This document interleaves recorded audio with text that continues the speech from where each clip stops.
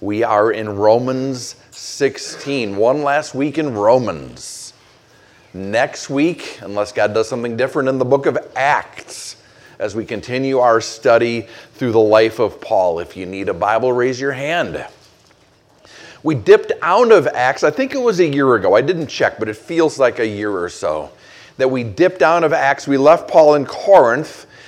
When we left him, he had just begun the return leg of his third missions journey. He's headed back to Jerusalem to carry the offerings that he had taken from the various churches that he'd ministered at and alongside, bringing back to Jerusalem to help minister to the poor there. But he pauses in Corinth for reasons that we'll talk about next week. We'll take a step back and remind ourselves what's happened up to this point. But it's from Corinth that Paul writes his letter to the Romans, so that's where we've been for the last year or so. That's where we dipped out.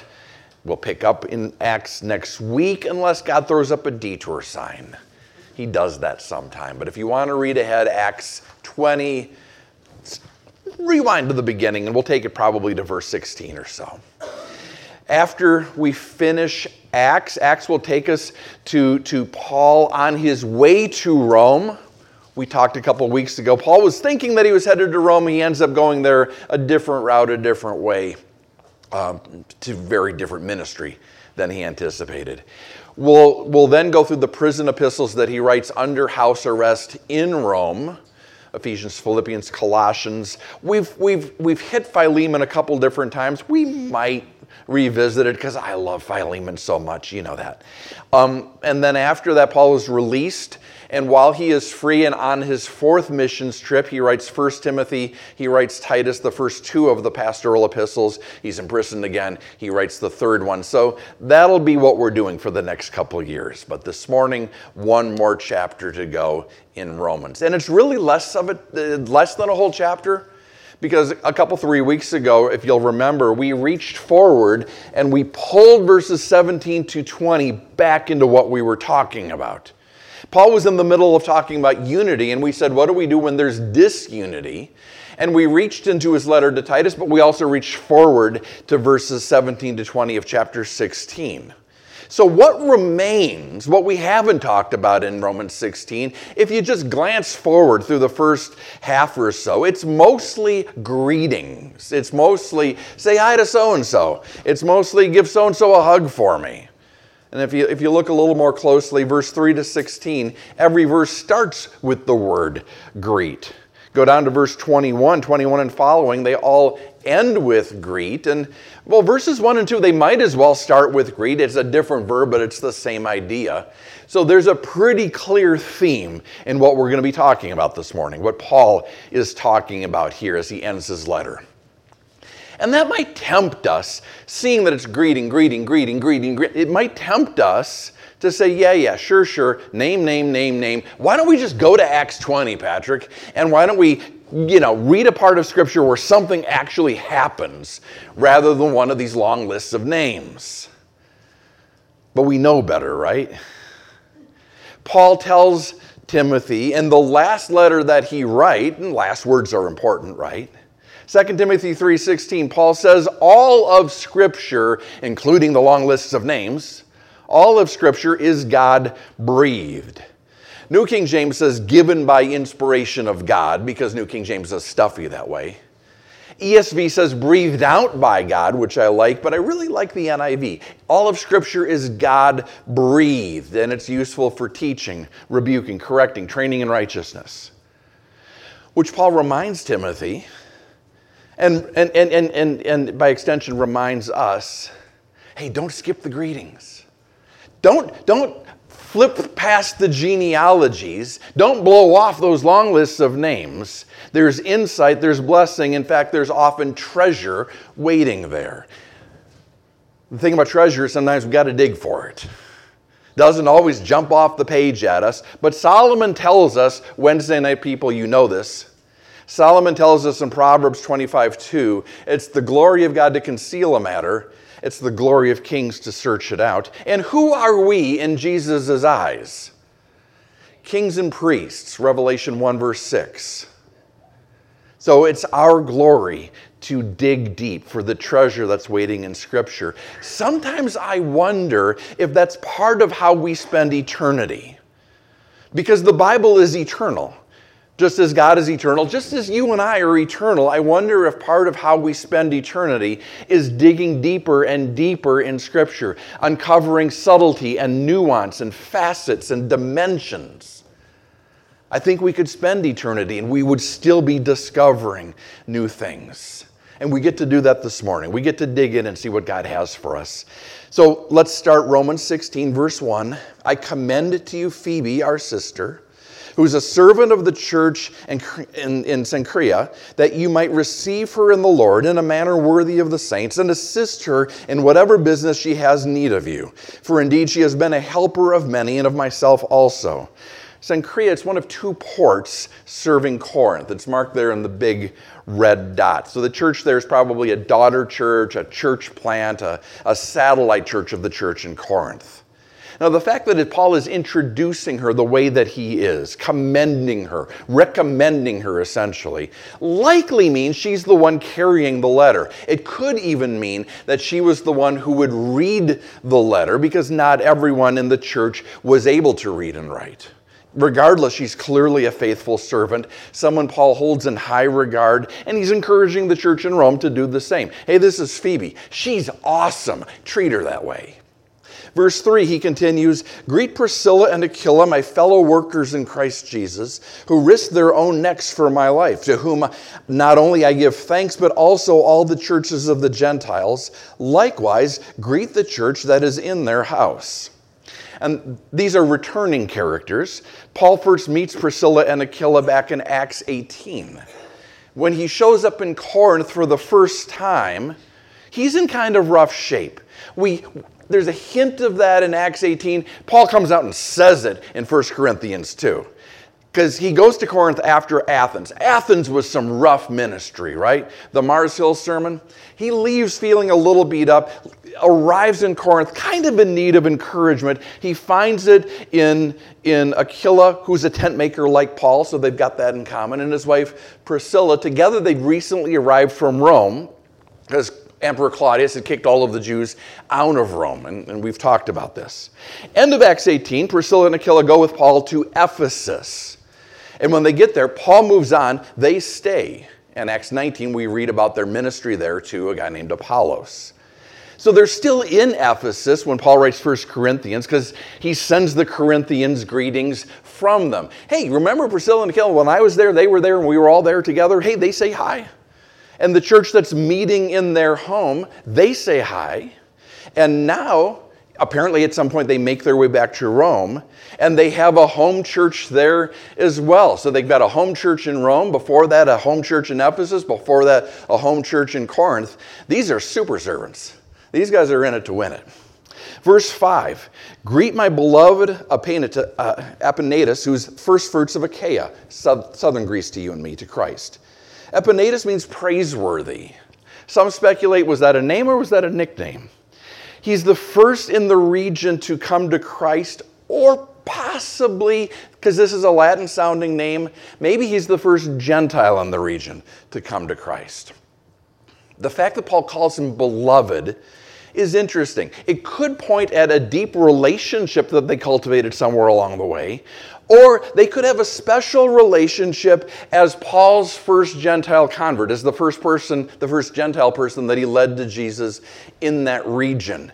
And that could be why he was special to Paul. Imagine Paul, he really wanted ministry to the Jews, right? He really wanted to be the one to unpack Old Testament scripture and expound it and point to Jesus in it to his fellow Jews. And God says, no, you're the apostle to the Gentiles. Can you imagine Paul showing up, wondering, doubting, am I sure? Is this right? And then God actually moves, and a Gentile, comes to Christ, and Paul says, oh, okay, this is working. This is happening. This is good. I've got a friend here at Calvary who is a friend in every sense of the word. We've been friends since I've been here. But there's a depth, there's a special aspect to our relationship that really transcends the time that we've spent together because of how God used him the very first Sunday I stood in this room to confirm my ministry here, to confirm God's call on my life to come here. So it's possible that it's special in that regard. Greet Mary, verse 6, who labored much for us. Mary, a diminutive of Miriam, almost certainly Jewish, and the next two people named are Jewish. Greet Andronicus and Eunia, my countrymen and my fellow prisoners, who were of note among the apostles who were also in Christ before me. Countryman is an unfortunate translation because Eunia is a woman.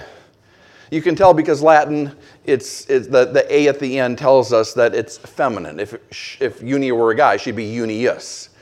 But for a long time, the artifacts and history and transcriptionists, it should be my kinsman is the idea there, my fellow Jews, my fellow prisoners. We don't know where they were jailed together. Obviously, this is before either of Paul's imprisonments in Rome, but Paul was in jail a lot, right? Philippi and a bunch of other places. We don't know where exactly they were behind bars together.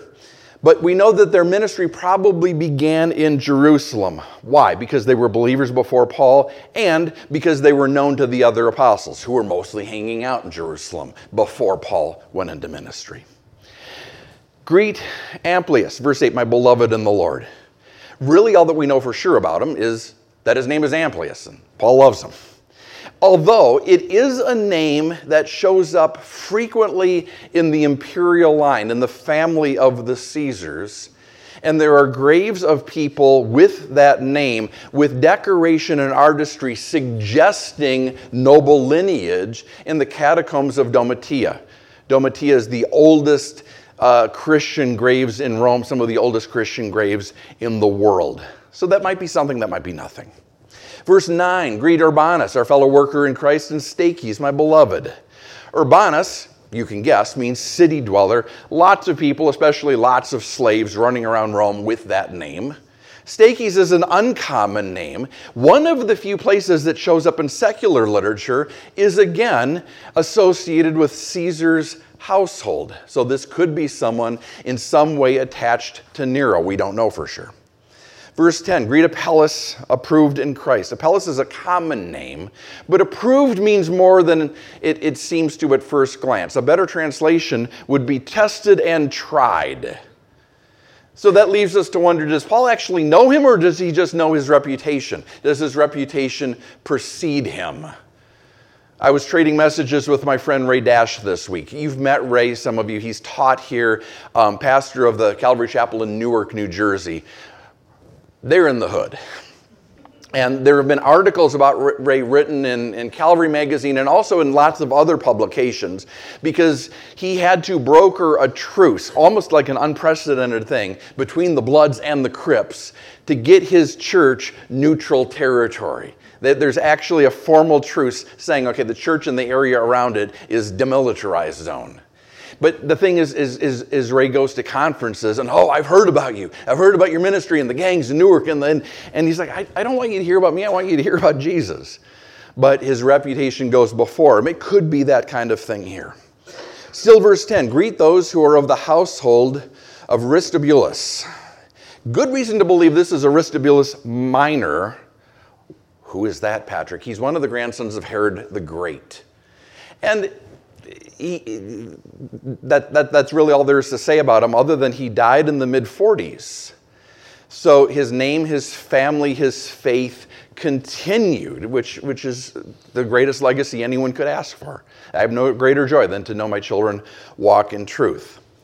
Verse 11, greet Herodian, my countrymen, which makes him another Jewish individual. The fact that his name is derived from Herod is interesting because that suggests one of two possibilities. Either he's a member of Herod's family, which is unlikely because he's Jewish, although not impossible, he could have been adopted, or he's a slave in Herod's household, which is probably more plausible. Still, verse 11, greet those who are of the household of Narcissus who are in the Lord. Okay, this one we're less sure of, but the speculation is this could be, might be, possibly, maybe Tiberius Claudius Narcissus, who was a decently well-known figure in his day. He was freed by Tiberius. He was influential when Claudius was emperor, and then Nero killed him. When he was executed, here's the thing. When he was executed, any slaves that he owned would become automatically property of the empire. They'd sort of be seized, be confiscated by the government, but they would still be referred to by their household name collectively. So Paul's language, those who are of the household of Narcissus, would fit if this is right, which it may or may not be. Verse 12. Greet Tryphena and Tryphosa, who have labored in the Lord. So these are also women. That A at the end cues us to that. And they're likely sisters, because it was popular in Paul's day to give children names from the same Greek root. So Tryphena, Tryphosa. Greet the beloved Persis, still verse 12, who labored much in the Lord. Another woman whose ministry Paul respects. Her name suggests, it doesn't demand, but maybe she could be of Persian ancestry. Verse 13, greet Rufus, chosen in the Lord, and his mother and mine. We're going to slow down because this one is interesting. And we've talked about it before. We talked about it 2 years ago, I think, on Resurrection Sunday. Rufus is a super common name in Paul's day. Means red. He was a ginger. So this could be anybody. But at the end of Mark's gospel, we come across something provocative. Mark 15. The gospel according to Mark, that we know is really written by Peter. In Peter's account of the events leading up to the crucifixion, the things that happened immediately prior to it, we read that on the way to Calvary, they compelled a certain man, Simon, a Cyrenian, the father of Alexander and Rufus, as he was coming out of the country and passing by, to bear his cross. Now this could be a coincidence because, like I said, super common name. Except the Gospel of Paul, just like this letter, was written to the Romans. The Romans were the targeted audience of Mark's gospel. So the fact that it says the father of Alexander and Rufus, like that's supposed to mean something. You know, Simon, you know, Alex and Rufus' dad, I think makes it possible that it's the same guy. I think it's possible Simon came to Christ after the crucifixion, after carrying the cross to the crucifixion, had a son named Rufus, either already had a son or subsequently, who came to Christ, who helped start or who helped serve in the church in Rome. Is it speculation? You bet. But let's go down this road. Let's crawl further out on a really skinny branch. Assuming all of that is true, which it may or may not be, what do we do with his mother and mine? Because there's no world where Paul and Rufus are biological brothers. There's no world where they're even adopted brothers. And Paul's never been to Rome. How does he know Rufus's mom? How does he know her well enough to call her mom? Now this is way out there. But you know, Wednesday night people know that that's where I love to spend my time. Acts 13, after Barnabas goes and gets Saul, that was Paul's original name, from Tarsus, ministry in Antioch is cooking. Barnabas says, you know who would be perfect for this? That guy Saul. We dropped him off in Tarsus 10 years ago. I wonder if he's still there. He was there. And we read in Acts 13, now in the church that was at Antioch, there were certain prophets and teachers. Barnabas, Simeon, who was called Niger, Lucius of Cyrene, Manaen, who had been brought up with Herod the Tetrarch, and Saul.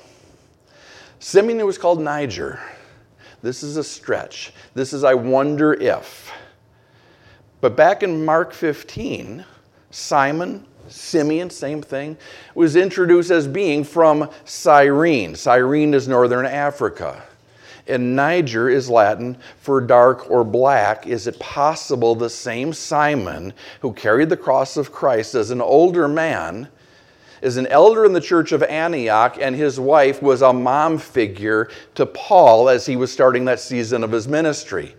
Kind of like Anna's second mom or Calvary mom or Kansas mom to some of the young people in the fellowship. Maybe. Definite possibility of a firm maybe. And that's all we can say. Verse 14, we'll keep going. Greet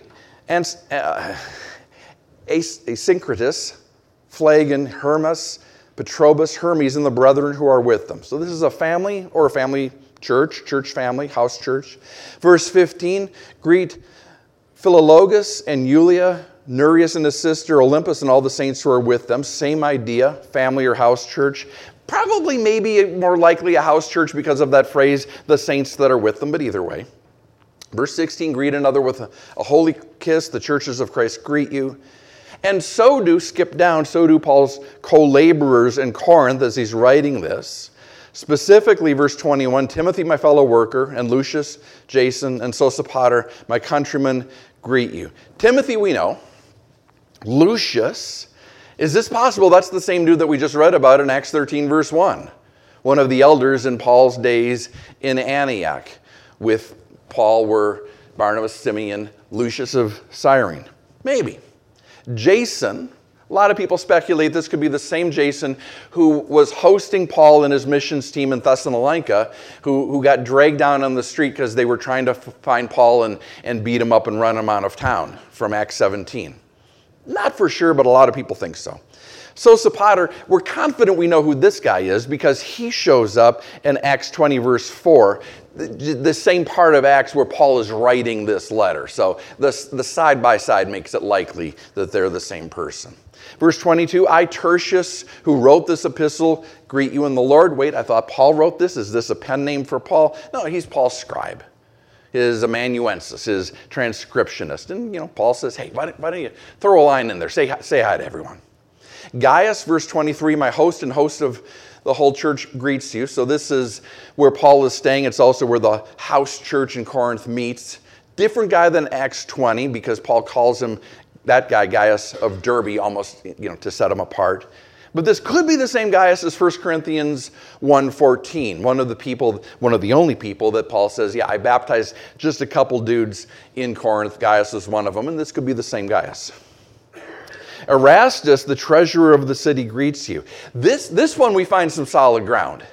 This one is not a maybe because archaeologists found a paving stone in a road when they were excavating Corinth. They found this in 1929 that has an inscription on it thanking Erastus for the donation that paid for the road and acknowledging that he is the director of city works. So we have archaeological evidence. Hey, Erastus was a real person, and we know who he was. Erastus, the treasurer, greets you, and Quartus, a brother, and that's really all we know about Quartus. The grace of our Lord Jesus Christ be with you all. Amen. Fun facts, Patrick. Interesting tidbits, some fun theories, some provocative speculation. I think I missed the part where we found buried treasure. I'm not sure I saw riches. I hear you. I think it's helpful to be reminded that the people Paul talks about are people, real people, some of whom we can identify through extra biblical sources. They're not myths or legends. Real people living real lives, doing real things for our real Lord. I also think it's helpful and maybe even powerful to see the names, to see the people that we meet in one letter show up in another letter. And the people that we associate with ministry in one place, hey, they show up and they're doing ministry in a different place. Priscilla and Aquila, conspicuously among them, but others. It's a reminder sometimes God calls people to places and then calls them to other places. God plants, he transplants. Sometimes he replants in that first place. There's seasons of ministry. But for me, the riches, the treasure of the chapter, the things that are really worth grabbing hold of and hanging on to is not in any one name or any one story. It's the sum of all of them. It's all of it taken together. Because if we take the time to read the chapter the way that we just did, not as big blocks of names that we're not sure how to pronounce, but as a roster of believers, a collection of servants of the true and living God, the thing that jumps off the page is the incredible diversity of this group in every sense of the word. Diversity of class. There are slaves and free and rich and poor, members of the elite, members of Nero's household. There's diversity of culture. There are Jews and Gentiles. Among Jews, there are Jews from Jerusalem. There are Jews who are Hellenists, who had adopted Greek culture. Gentiles from all over, Asia, Europe, Africa. Diversity of fellowship, fellowship in the sense of church. There's at least five different home churches called out. Diversity of gender. Yes, there are only two, but we have both. Out of, I think it's 28 names, if I counted right? 28 names in the first part. 10 of them are women. That's more than a third. That's extraordinary for Paul's context. That's almost unbelievable for somebody living in Paul's place and Paul's time. And it's even more extraordinary the substantive role that many of them played in ministry. But we see the same thing for Jesus. Jesus has a high view of women, and Paul seems to have inherited that or adopted that as well. And talking about role, think about the diversity of relationship we see in the chapter. Sister, helper, fellow worker, church, household, beloved, countryman, fellow prisoner, approved, laborer, chosen, mother, brother, scribe, host. The whole chapter just shouts Galatians 3:28, right? The whole chapter is like an exposition. There's neither Jew nor Greek, neither slave nor free, neither male nor female, for you're all one in Christ Jesus. And Paul's proving that with the people that he's greeting. And that's convicting for me. As we wrap up our chapter, as we wrap up the book, this incredible diversity has me asking some questions. This is just me talking to me, but it might be provocative for some of you. Because just sinking deep into this chapter this week has me asking, who am I friends with? And do my friendships cross the lines and boundaries that Paul's relationships clearly do? Am I making assumptions about who I can or should be friends with? Who I do or don't have something in common with? They're into sports. I don't like sports. We can't be friends. They have kids. I'm scared of kids. They spend all their time outside. I'm allergic to the sun. You might have heard. I'm Gen Z. They're a boomer. Wait, no, strike that. Reverse it. They're retired. I still work. We invent barriers for ourselves, but look again at the passage and notice how Paul introduces almost every person that he greets. Phoebe, verse 2, receive her in the Lord. Priscilla and Aquila, verse 3, my fellow workers in Christ. Epaenetus, verse 5, first fruits to Christ. Andronicus and Junia, verse 7, in Christ before me. Amplias, verse 8, my beloved in the Lord. Urbanus, our fellow worker, verse 9, in Christ. Apelles, verse 10, approved in Christ. The household of Narcissus, verse 11, in the Lord. Tryphena and Tryphosa, verse 12, who have labored in the Lord. Persis, labored much in the Lord. Rufus, verse 13, chosen in the Lord. Brethren, verse 14, in Christ. Sisters, verse 15. Saints and churches, verse 16, of Christ. Do you see a theme? I say often, because it's true, relationship between people, among people, begins with being able to say, hey, you and I have something in common. You and I are alike in some way. Friendship, C.S. Lewis said, friendship starts with one person saying to another person, you too? I thought it was just me. Relationship begins with saying, hey, we have something in common. What do all of these 28 people have in common? Yeah. 28 not counting those in the household, 28 not counting those at the bottom who are with Paul, but they all have Jesus in common. Jesus has made us family. We know that. We smile and nod and say, yeah, that's true. But we all have family we keep, at arm's length.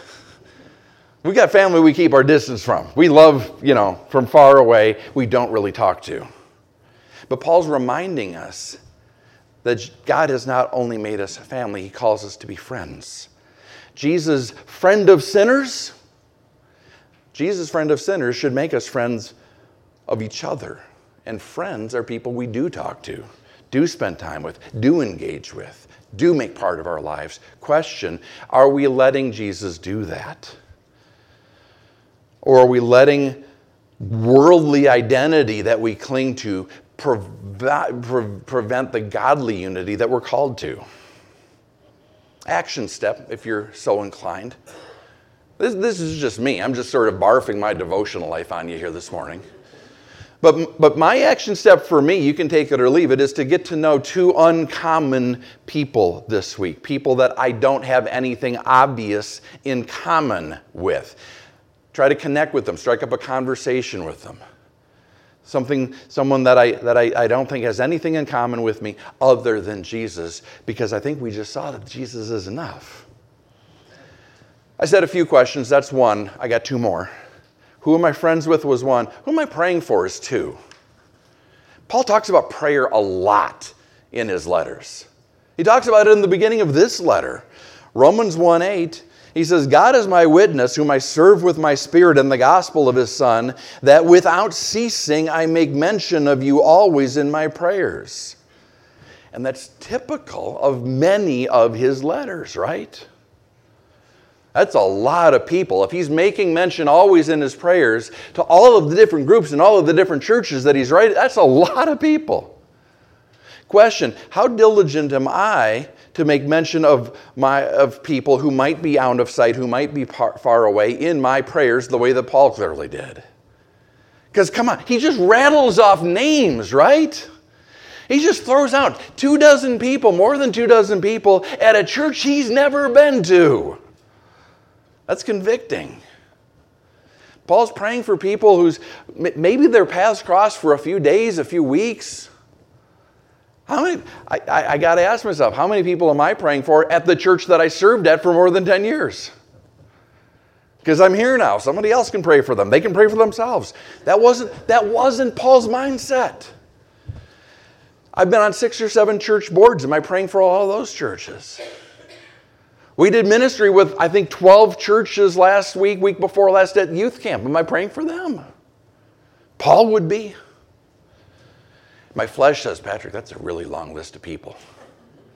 Yeah, Paul's list has got to be longer, right? Yeah, but Patrick, you're busier than you've ever been. Busier than Paul. Action step. This is me for me, and you do you. But I read this and I say, I've got to update my written prayer list. I have 6 or 7 in different places. I need to consolidate them. I need to update them. I need to keep them where I can find them, and I need to use them. And we need to update our prayer list for the church as well. We've got new people in the fellowship since we last said, hey, everyone in the church is going to be prayed for every day by a pastor or elder. I need to make sure that list is still robust. Who am I friends with? Who am I praying with? Third and final, and maybe the most convicting for me, who am I comparing myself to? Crazy diverse array of people in Romans 16, diverse in all the ways that we've mentioned. Class, culture, gender, relationship. Add another one, diverse in reputation. Not in the sense of good or bad, but well-known versus obscure, famous versus anonymous. And I don't think that the spectrum that we see, the spectrum from people that everybody knows to people that nobody knows, I don't think that's just a function of it was 2,000 years ago and the details were lost over time. I think in Paul's day, it was the same thing. Some of those names were probably super well known and some of them almost completely unknown. I think that if Phoebe's in Rome reading this letter, there were people saying, yeah, know him, yeah, oh, I haven't thought of it. Who? I think there were some people that Paul knew that were in the church that people didn't know were in the church. I mean, we've had that happen, right? If you habitually go to second service, there are first service people that you've probably never met. But the funny thing is, all of these people, well-known and relatively unknown, they seem to be on equal footing in Paul's eyes. And I think the reason was each of them was obedient to what God uniquely, specifically called them to do. That wars with our minds a little bit. We live in a capitalist society, mostly. Individuals and businesses compete in the marketplace, right? Researchers and academics compete in the marketplace of ideas. And it works, as well as anything does. And it works because it's based on an accurate understanding of humanity. Humanity is sinful, which makes humanity self-centered, which means each individual can be dependably relied upon to pursue his or her own self-interest. It's human nature. It's why our society works as well as it does. The challenge for you and I who are in Christ Jesus is remembering to hit override at the right time, to set aside our human nature and choose to dwell in our divine nature, to choose to be transformed, the way Paul says in Romans 12, verse 2, choosing to walk in the Spirit. All different ways of saying the same thing, right? Setting aside self and prioritizing God and others, which means setting aside competition with others and laying hold of how God would have us serve others. Each of us, uniquely, specifically, as individuals, as churches. It means not comparing ourselves to others. That's hard for me. All three of these are challenging. This one more than the others. Who am I comparing myself to? That's hard because 3-sport athlete in high school, picked up a 4th one in college. From childhood, I spent hours a day training and being trained to fight and compete and win. To dominate the guy across from me, to defeat the team playing against me. Same thing when I ran a business. How do I beat out the other guys for the next customer? How do I wrestle away market share? How do I edge out my rivals? That's how I was programmed. That's my sin nature, and that's everything that the world reinforced. Except now, who's my competition in the body of Christ? It's just me. It's the me that I am competing with the me that Jesus has called me to be.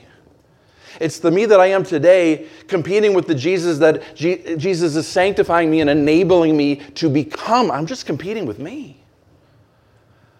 I struggle to remember that.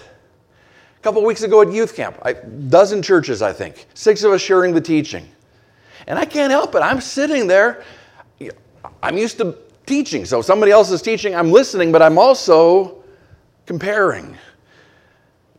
Oh, can I be as smart as this guy? Can I be as funny as that guy? No, I can't.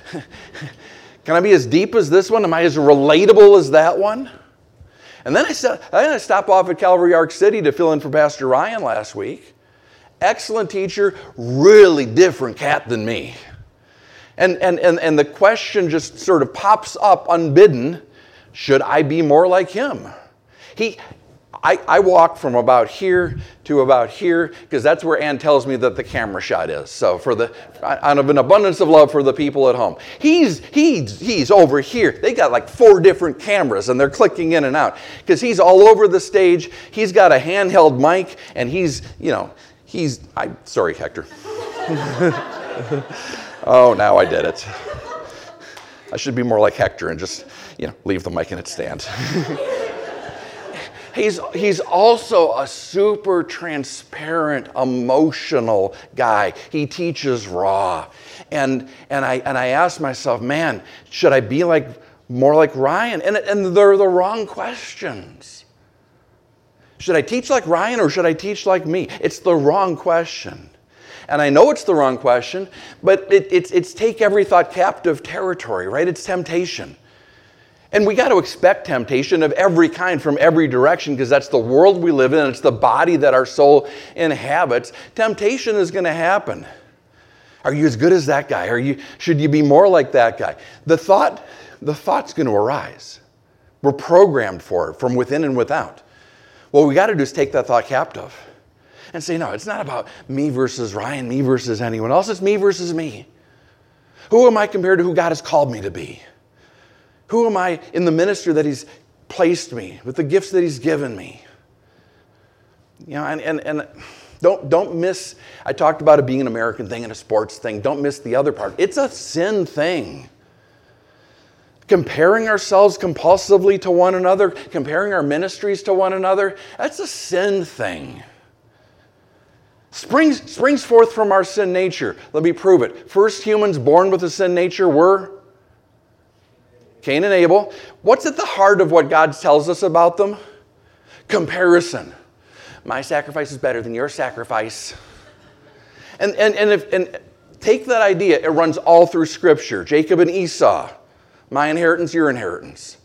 The children of Israel. The whole time we see them. Is this place better than where we were or not as good as where we were? They had garlic there. They get to the border. Is where we are good, or is in the land good? Because there's giants there. David, his whole life is one of comparison. When we first meet him, he's being compared to his big brothers. Then he's compared to Saul. Then he's compared to Goliath. Then he's compared to Absalom. Israel returning to the land after the exile.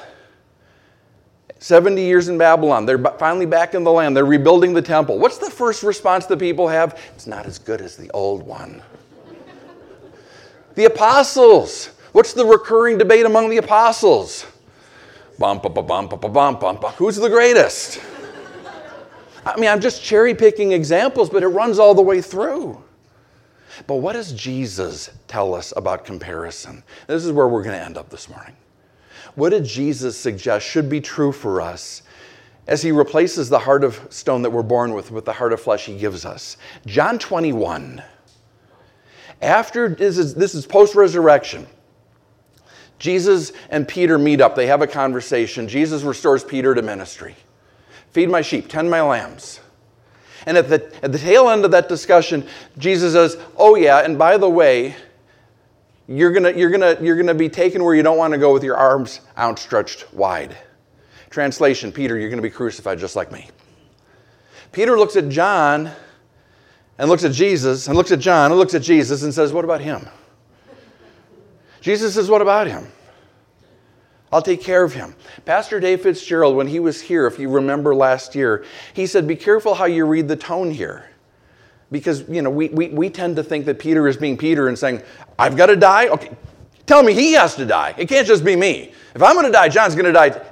It's just as possible that Peter is saying, oh man, Jesus, that's heavy.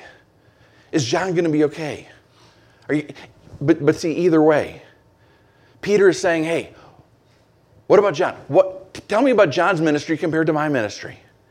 And Jesus says, I'll take care of him. I'll lead him. I'll guide him. I'll gift him. I'll send him. I'll provide for him. When he dies, however he dies, I'll bring him home to spend eternity with me. I got John covered. Peter, what you need to focus on is following me. Because as you follow me, I'm going to gift you. And I'm going to provide for you. And I'm going to lead you. And I'm going to send you. You, Peter, follow me. Blinders on.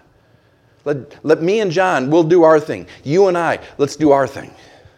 And Jesus says that to all of us. To each of us. He says, follow me. I've prepared ministry for you. That's for you. Someone else could do it, but probably not as well, because I've gifted you for it. I've called you to it. I'll meet you in it. I'll bless you through it. When you're done, I'll reward you for it. And it has nothing at all whatsoever to do with what anyone else is doing. Some might minister to many, some might minister to just one.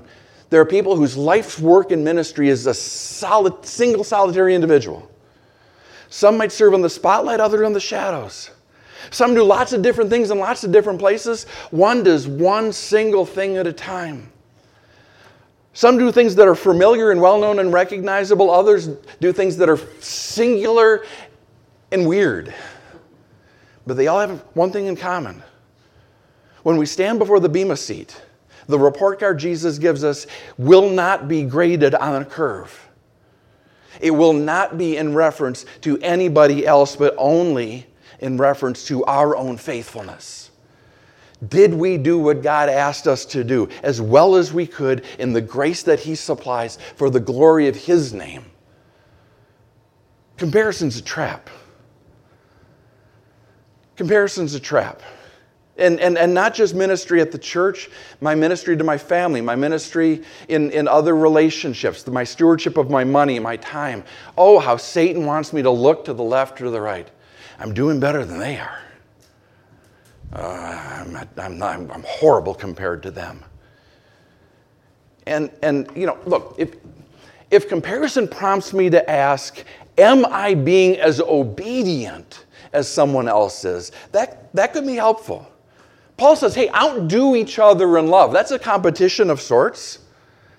Hey, am I loving the way that God has called me to love? Am I being as obedient as the examples that God has put in my life? Okay, that's valid. Anything else is a trap. Because it either leads to pride or it leads to envy. and either one is good. If I do my ministry comparing to other people in reference to other people, one of two things is going to happen. Either I fail, which is likely, because I'm not doing God's work God's way in God's strength. I'm doing my work my way in my strength. And that outcome is almost preordained. Or, and this is worse, the other possibility is I succeed in this life and then stand before the Bema seat and watch it burn because it's just a big heap and mess of wood, hay, and stubble. Not from the Lord, not for the Lord, not through the Lord. And even if it looked like success in man's eyes, it wasn't God's vision, it wasn't His promise, it wasn't His power. It was my insecurity or my popularity or my liberty or my something that wasn't God's plan for me. Oh, the only person I need to compete with is me. The only church, family, the only church we need to compete with is us. Can we look at other churches and say, hey, that's something to pray about. That's something to consider. That's something I hadn't thought of. Sure, safety in a multitude of counselors. But at the end of the day, we need to be the best version of who God has called us to be. Are we letting Him lead us? Are we letting Him strip away pride and covetousness and ambition so there's nothing left but to serve Him? Action step, third and final, if you're so inclined, ask that question. Seek the Lord. Am I following Him? Lord, am I following You the way that You're leading me today? Because sometimes we hang on to yesterday. Sometimes we reach ahead to what we think the Lord might have tomorrow. No, Lord, am I following You today? And when we hear from Him, obey Him. And when we get stuck, it's not looking to the left or the right when we're not sure. It's not looking at him or at her or at them. It's asking Him. Which is everything that he says in the closing verses. As Hector and Anouk come back up. Now to Him who's able to establish you according to my gospel and the preaching of Jesus Christ, according to the revelation of the mystery kept secret since the world began, but now made manifest, and by the prophetic scriptures made known to all nations, according to the commandment of the everlasting God for obedience to the faith. To God who alone is wise, to God who alone knows the way that we should go, to God who will be faithful to lead and guide and provide, be glory through Christ Jesus forever. Amen. Father, we thank You that You have not left us here clueless. You have not left us here helpless. You have not left us here hopeless. You have a plan for each of us. And with that plan, You promise power. And as we walk in Your ways, You promise peace and joy. Father, we thank You for that assurance. And we thank You for grace. Because we're going to get it wrong. We're going to stumble and fall. We're going to get wrapped up in comparison. The world begs us to, our own sin nature invites us to. We're going to step in that hole again and again. Thank You, Lord, that every time we do, Your grace is sufficient to meet us, to clean us up, and to set us back on the path. Lord, thank You for the grace in our lives as we follow You.